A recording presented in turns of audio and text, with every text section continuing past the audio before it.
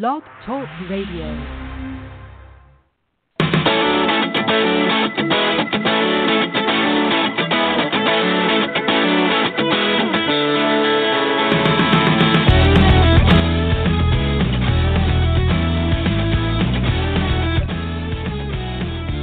Hi, welcome to our latest Outsports podcast. It is mid-February, and we are approaching President's Day weekend. Jim, you have any long weekend plans? Do you have a long weekend, or are you working Friday and Monday? I am working Friday and Monday. Well, that's so much for those long weekend plans. So much for the long weekends. Dan and I are headed to a nice, quiet weekend down in Laguna Beach. I'm looking forward to just relaxing, sipping on some coffee, and watching the rain and listening to the waves. I was going to say, it's going to rain all weekend, so a good time to sit and relax. Yeah, I saw it said 4 to 6 inches in the Los Angeles area of rain.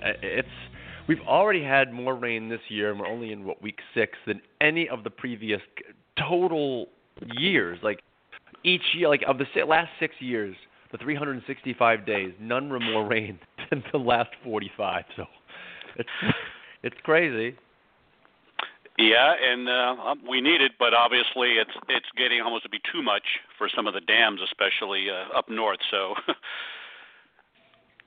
Yeah, well, some of those dams were constructed 100 years ago, or even like what are the Oroville Dam was 50 years ago, I think it said, and even that was just not enough forward thinking about potential disaster. So. I guess. Well, anyhow, we're not gonna get into all of that, the natural disasters of Northern California. Before we dive into this stuff, I thought we'd just talk for a minute about our upcoming Outsports reunion in Denver. We did this last year. Actually, we did it 15 years ago with probably 15 to 20. Just kind of fans of Outsports. We got together. We were first in Los Angeles and then in Philadelphia, and we didn't do it for a long time. But last year we gathered, it was almost 100 LGBT people in sports who gathered for Chicago Pride, and we had a great time. And we figured that we'd do it again this year for Denver Pride, and Denver Pride kind of was your idea, really. I mean, I remember when we were in Chicago, you said, Denver would be cool. And the more we looked into it, the more it was like, oh, yeah, Denver actually would be cool. And I was surprised to learn it's one of the biggest pride parades of the year and has one of the 3 biggest pride festivals in the whole country. Yeah, I mean, Denver is a big city that's not overwhelmingly huge, and so it's perfect for this kind of thing. It's easy to get around. They have more than 300 days of sunshine a year, so the odds of it raining on us in June are pretty slim. And it's this gorgeous environment, and it's just a fun city to be in. And so after Chicago, which was right in the Midwest, this is not as close, but it's still very easy to get in and out of the Denver airport. There's a lot of flights to Denver, and it's just a great location to sort of have something like this because it does have that Western feel, but it's very urban. And so we're actually looking forward to it. And the Denver Pride Parade, like you said, is bigger than most people think. Most people don't think of Denver as being a sort of a real gay mecca, but it is. And you think about it, a lot of people from the Mountain West, they will migrate from these other states to a place like Denver.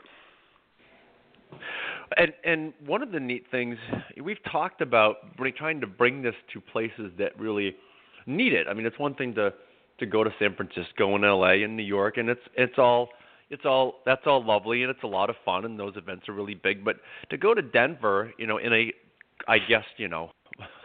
bluish purple state, I guess an indigo state. I don't know what you'd call that, but where there's still a lot of conservatism there and a lot of wariness about the LGBT community. I mean, it's widely accepted there, but there's still issues. And particularly look at like nearby states of South Dakota and Wyoming and Kansas and people I've been talking to across the plain states and the mountain states are like, this is really neat. I can drive to this from my little town in Montana, whereas I couldn't drive to LA or San Francisco or New York as easily. So that's one of the neat things is that we're kind of bringing it to a place that kind of needs it more than San Francisco or New York.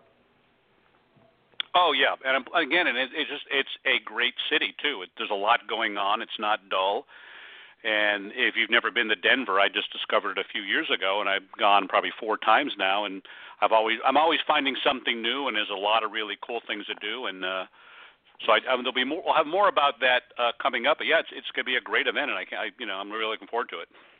Well, if you want to join us, if you're an LGBT athlete or coach or member of the media, or even a fan of Outsports, and you want to join us, we never did post the survey on the website. I guess I'll take care. I'll make sure that gets done today. Just go to Outsports and track down where we have a little survey monkey that you got to fill out, and just it doesn't say you're going to come. It just expresses interest and says you want more information. We got a lot of neat things and some really cool partners starting to line up for this, which we'll announce over the next few weeks. But do think about joining us. Some of the people who will be joining us, some people we want to talk about today. I've been really, surprised, impressed, heartened by how many, and it's only a handful, I guess, but even still, how many coaches have publicly come out over the last couple of years, or players who've come out over the last couple of years, athletes. And now we're learning that over the last 2 days, weeks, months, they've been hired by different colleges and high schools after coming out publicly. And for so long we've been told, I think there's some truth to it, that it is a little more difficult being an out coach than an out LGBT athlete. You're dealing with recruiting issues and maybe not as much now, but certainly years ago there was the idea of, a gay male coach in the locker room with young boys and what's going to happen. It was all always nonsense, but there was that pressure there, and we'd hear from coaches that it's just, there's other elements going on here that athletes don't have to deal with power structures. But it's been neat to watch Colin Christensen at UMBC and Nathan Matthews at a high school in Ohio and Lexi Gerson at, I think it was Arcadia University, all being hired while being totally publicly out. And it just struck me that is this something we're going to see a lot more of, where these out coaches just don't have big issues getting jobs anymore? Well, I think what's interesting, you pointed out, was the fact that it's men on men's teams. That always has been the big sort of bugaboo, or the big fear. Oh my God, we can't put a gay man coaching, young men, because they will, convert them or pervert them, or whatever the old awful stereotypes were. And we've had 2 examples this week where, young men got hired. Colin, a softball coach at the University of Baltimore, Maryland, from Tennessee, and specifically, he had told his coming out story about maybe a month ago or so, 6 weeks ago, and it was one of the specific reasons he was he came to the radar screen of this school about the job, and they talked to Kirk Walker, who's a softball coach at UCLA, and that sort of got him on their radar screen. So in his case, it was a positive because he wrote such a great coming out story. Yeah. And about his love for Tennessee, his love for softball, how he learned to throw a softball. He was kind of a different kid. He said he didn't throw a baseball, he learned to throw a softball, and he threw it very well, and it kind of landed him the coaching position. And that actually probably helped get him the job. I'm not sure if he hadn't written the story, if they would have even known he existed. And in the case of Nathan, he's 19. He is now a boys volleyball. He's a girls volleyball coach for high school, and now is a boys volleyball coach for another high school. And he's still going to college, and he's a double major. I kind of thought, God, at 19 I can barely get up for class, and he's carrying a 2 major course load plus coaching 2 high school volleyball teams. And he told me that his being gay was a 0 factor. I mean, nobody brought it up. They clearly know about it. He's out. Everybody knows he's out, but it simply was not an issue. And, we're dealing with high school people where in the past it had been an issue. We had a wrestling coach in rural Indiana last year who told his coming out story. And when, he announced, he kind of did his real quietly. He came out to a few people about getting married to a man. And there were people whose first thought was, oh, my God, I hope you don't have to quit. We don't want you to quit. Because they assumed other people would be prejudiced and would force this guy to quit. And it turned out people were instead saying, gee, we hope, we have your back if there's any trouble. And he said he coaches in a very conservative area. And for him, it's been a non-issue. And his players know about his husband, and he did it very organically. So we're seeing it more and more where it is a non-factor. And yet we still know it's a problem, say, in women's big-time college basketball. There are known lesbians, and we've had, people tell us all the time how many, gay coaches there are who simply do not come out. And so that's still a problem, but it seems that prejudice or that fear or that concern is much lessened than it used to be because people are getting jobs already ahead of time, people knowing their sexual orientation. Well, yeah, and I wanted to talk a bit about women's sports because I think the hiring of Lexi Gerson is fantastic. She was a player at the University of Virginia. She's openly gay now, has a girlfriend. She's at, I'm pretty sure it's Arcadia University. Anyhow, there are so few out head coaches in basketball in Division I or across the NCAA. And there really aren't, relatively few out WNBA and professional women's soccer players. And I've asked basketball. many people. What? Oh, you say women's basketball and soccer? Yeah, basketball and soccer. God, okay. So the two big elite level women's sports right now are basketball and soccer. So I want to talk about both of them. And when I've talked to professional athletes and coaches who are LGBT in those two sports at an elite level, and when I talk to reporters who cover those two sports, they tell me that anywhere from 33% to 85%, depending on who you ask, the number is somewhere in there, of the women in elite level basketball and soccer are LGBT. But the number who are out is dramatically less than that because of the constant pressures that women face in sports that men just don't. The struggle just to get a coaching job for women. Coaching women's sports is very tough. Back in the 70s, 90% of the coaches of Division I women's basketball programs were women. It's now less than 50% because the men are taking the jobs. And when you start to think about the dynamics of athletic departments and male athletic directors and how they think, you start to understand, I guess I can kind of start to really see why women have these other pressures to stay closeted, because it's tough enough being a woman getting a job. Forget about being an out LGBT woman trying to get a job.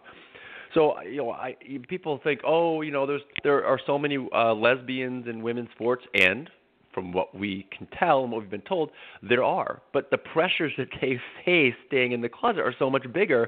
That's why when you have a Lexi Gerson, coming out and talking about this, it's particularly impactful to me. And you just can't dismiss it as, it's a lesbian in basketball. No, a lesbian coach coming out in basketball it's a big deal. Yeah, and I do think people don't realize the pressures women face, that as soon as the women's jobs became more paid better and were more prestigious, you had men all of a sudden deciding to want in, and they were starting to get a lot of the jobs. And so it causes more pressure for women to conform. And, we've had stories about, negative recruiting for years where, a coach will go and talk about, the wonderful family system his thing has, talking about, say a woman talking about her husband or a man talking about his wife, with the implication that the rival school's coach is, one of those. And it's really been an issue. And so there are a lot of gay women in sports who simply are not comfortable being out publicly or hardly at all. And it's a real problem. It's a chicken and egg thing, that if they all came out at the same time, it would be enormously powerful. But at the same time, people don't want to stick their neck out and be the one that maybe gets it chopped off for various reasons. So, women have their own set of dynamics, and the male dynamic has always been, you don't want to put a man in with young men in a locker room because look what he'll do to these, poor innocent little kids when, nobody's looking. And that's a stereotype that we see as much lessening, because I was going to write something about the Nathan thing about men in coaching when I wrote the item. I thought, we've seen a few more of that. It's not as big of a deal, so I'm not going to make it a big deal, because in his case it was a non-deal. I mean, it simply was not discussed by anybody, and clearly they know. I mean, it's not like he's hidden it, and his story, anyone Googles Nathan Matthews, you find his coming out story. Well, I remember there was a coach who I knew who came out a while back, and he was told by his athletic director, I should say the conversation was begun by the athletic director that maybe you don't need to be going in the boys' locker room anymore, now that we all know that you're gay. And that was, and the coach was like, yeah, I can understand it. And I said, this doesn't make any sense at all. This is totally ridiculous. I think ultimately it just, it got pushed to the side and it didn't end up happening. But what was weird is, and I've talked to gay athletes who have thought the same thing. They kind of bought into this.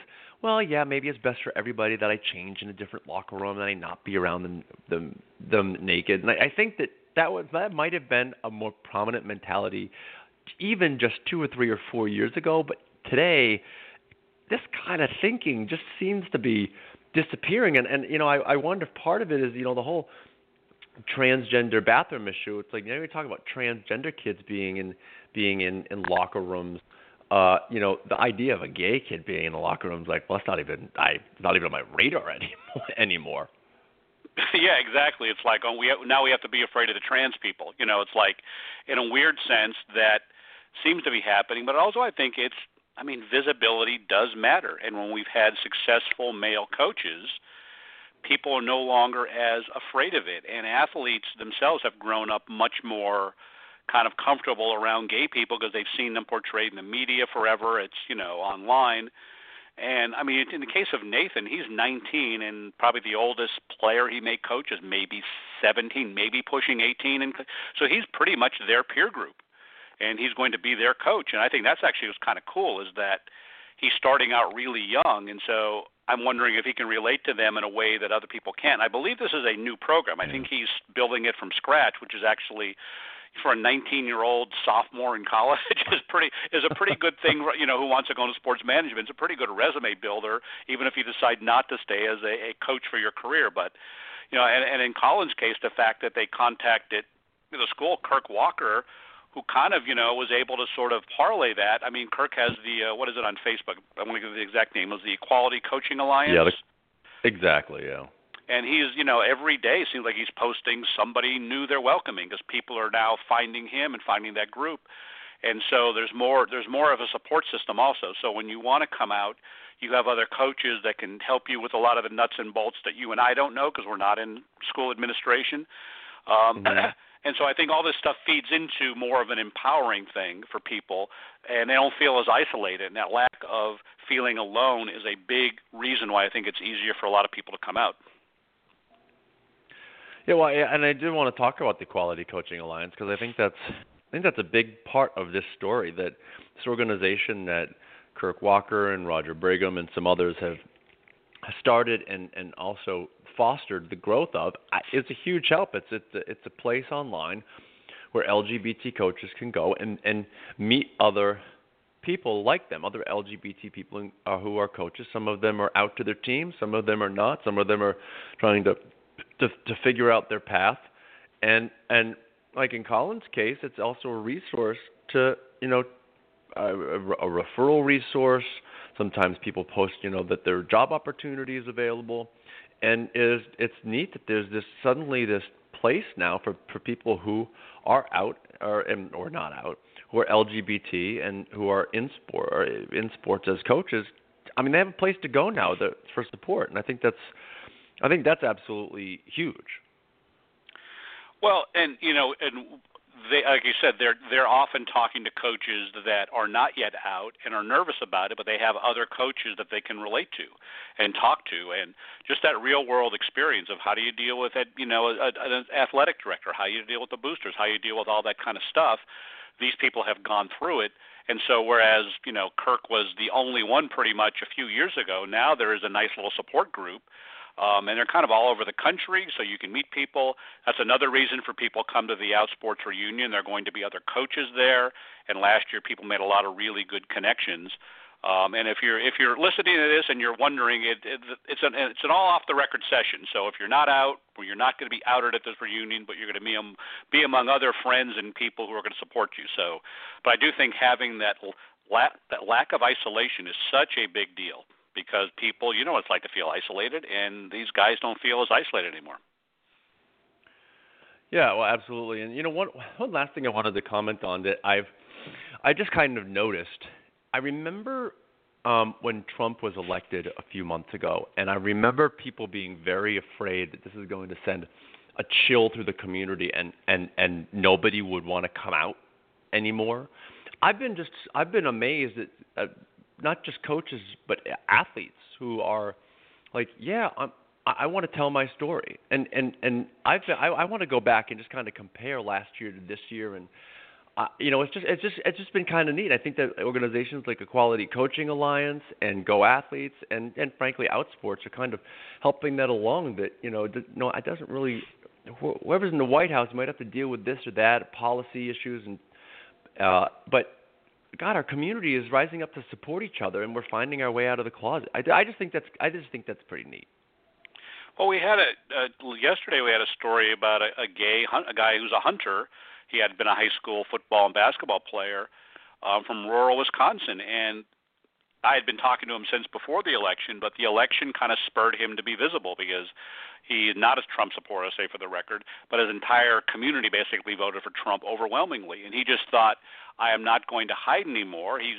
There's not a contentious thing going on with the people he knows, but he just wanted to say, hey, I'm out here. And so the election was a reason for him to finally tell his story. He finally sort of, got it done. And because he said, I wanted to be visible, and because I know there might be potentially some things coming down the pike that aren't going to be good for people like me. So I wanted to be kind of stand up and take notice. And I thought having I think it's the first hunter we've ever sort of profiled in Outsports.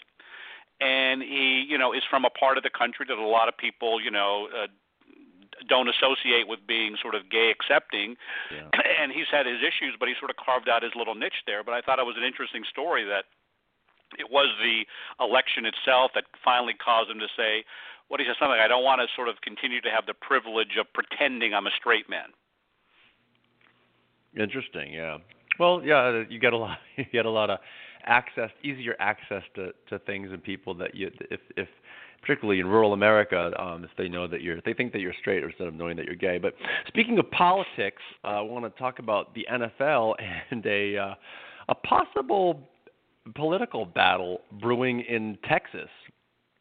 Some people were shocked this week to see the NFL put out a really neat video shot at the Pro Bowl in Orlando under the Love Has No Labels campaign that featured two same-sex couples kissing on the Kiss Cam.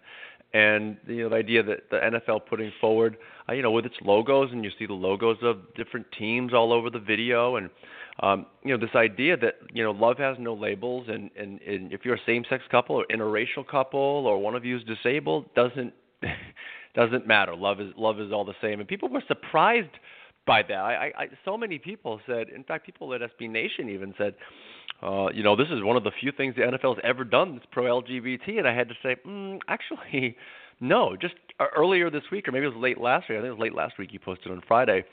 The NFL came out and wrote a tepid shot across the bow to Texas, just kind of saying, yeah, the NFL is against discrimination, and the subtext was, if you're thinking about passing a North Carolina-like law and you want to host future Super Bowls, maybe you want to reconsider passing that law.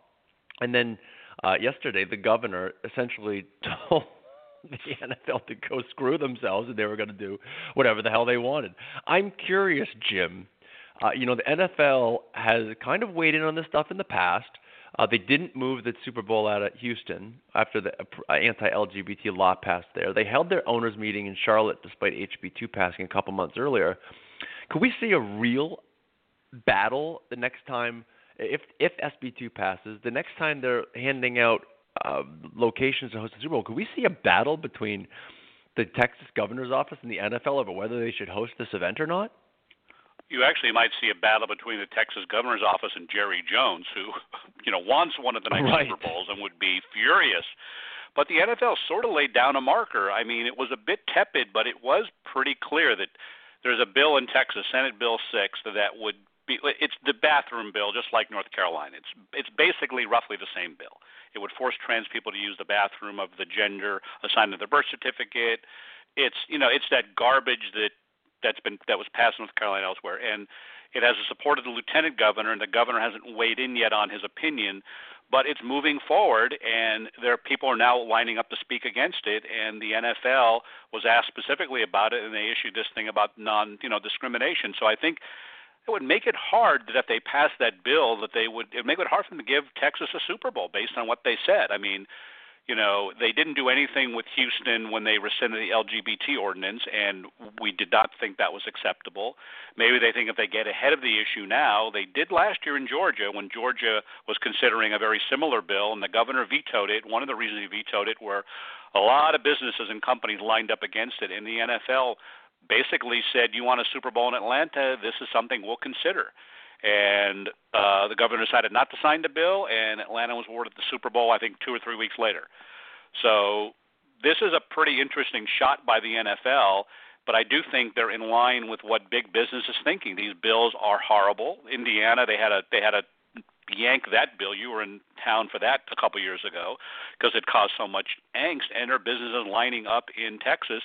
And you got the NCAA, for example. They have a lot of championships in Texas, including the rotation for the college football championship game in Texas Stadium. Yep. And based on what's happened in North Carolina, if Texas passes a similar bill, the NCAA can't go back and make an exception for Texas. And so it's a lot bigger state, a lot more events. But I do think it was a good thing of the NFL to do, and you could argue about some of the other stuff, but this is one where they took a nice little shot across the bow, and we'll see what, if anything, actually happens with it with this bill. They may just get cold feet and talk about it and never pass it.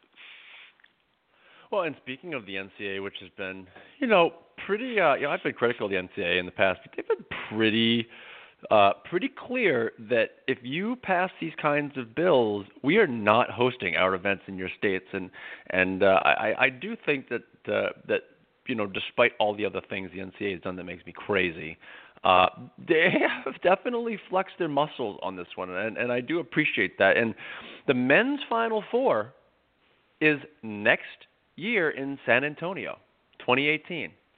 The NCAA will pull that Final Four from Texas if they pass this bill. It's going to happen. And I don't see how the NFL turns around and awards the state the Super Bowl when they've issued this warning. The NCAA is pulling events out of there. The NBA will start pulling events out of there. I don't think there are any planned right now, but they're not getting these big events. It's not going to happen. And you're going to start to see. I don't. At what point do people in these states say, "What are we doing? Why are we risking all of this revenue and all of this prestige so we can pass these bills?" You have to, and I am thankful that the sports world, including the NFL, is starting to say you can't do this anymore. You can't pass these discrimination laws.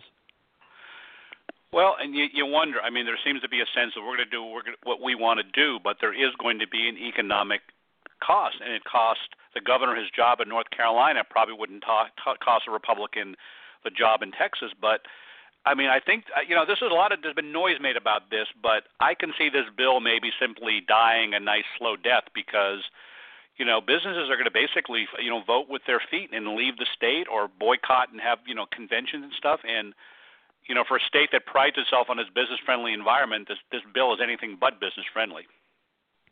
Well, that's interesting. And Texas has built a reasonable economy there, and I know reportedly drawn businesses from California and other states because of their pro-business policies there. But again, my point was people are surprised that the NFL would do these LGBT inclusive things, and you and I aren't surprised by this. I'm putting together a list of various things the NFL and different teams and team owners and prominent players have done, and people will be surprised to see all of that's come out of the NFL in the last 10 years. Yep. I think people will be surprised by it. That's all the time we have this week. Again, if you're interested in the Outsports reunion, head to Outsports. I'll be sure to post a little more information there in the next 24 hours. And otherwise, we will talk to you next week.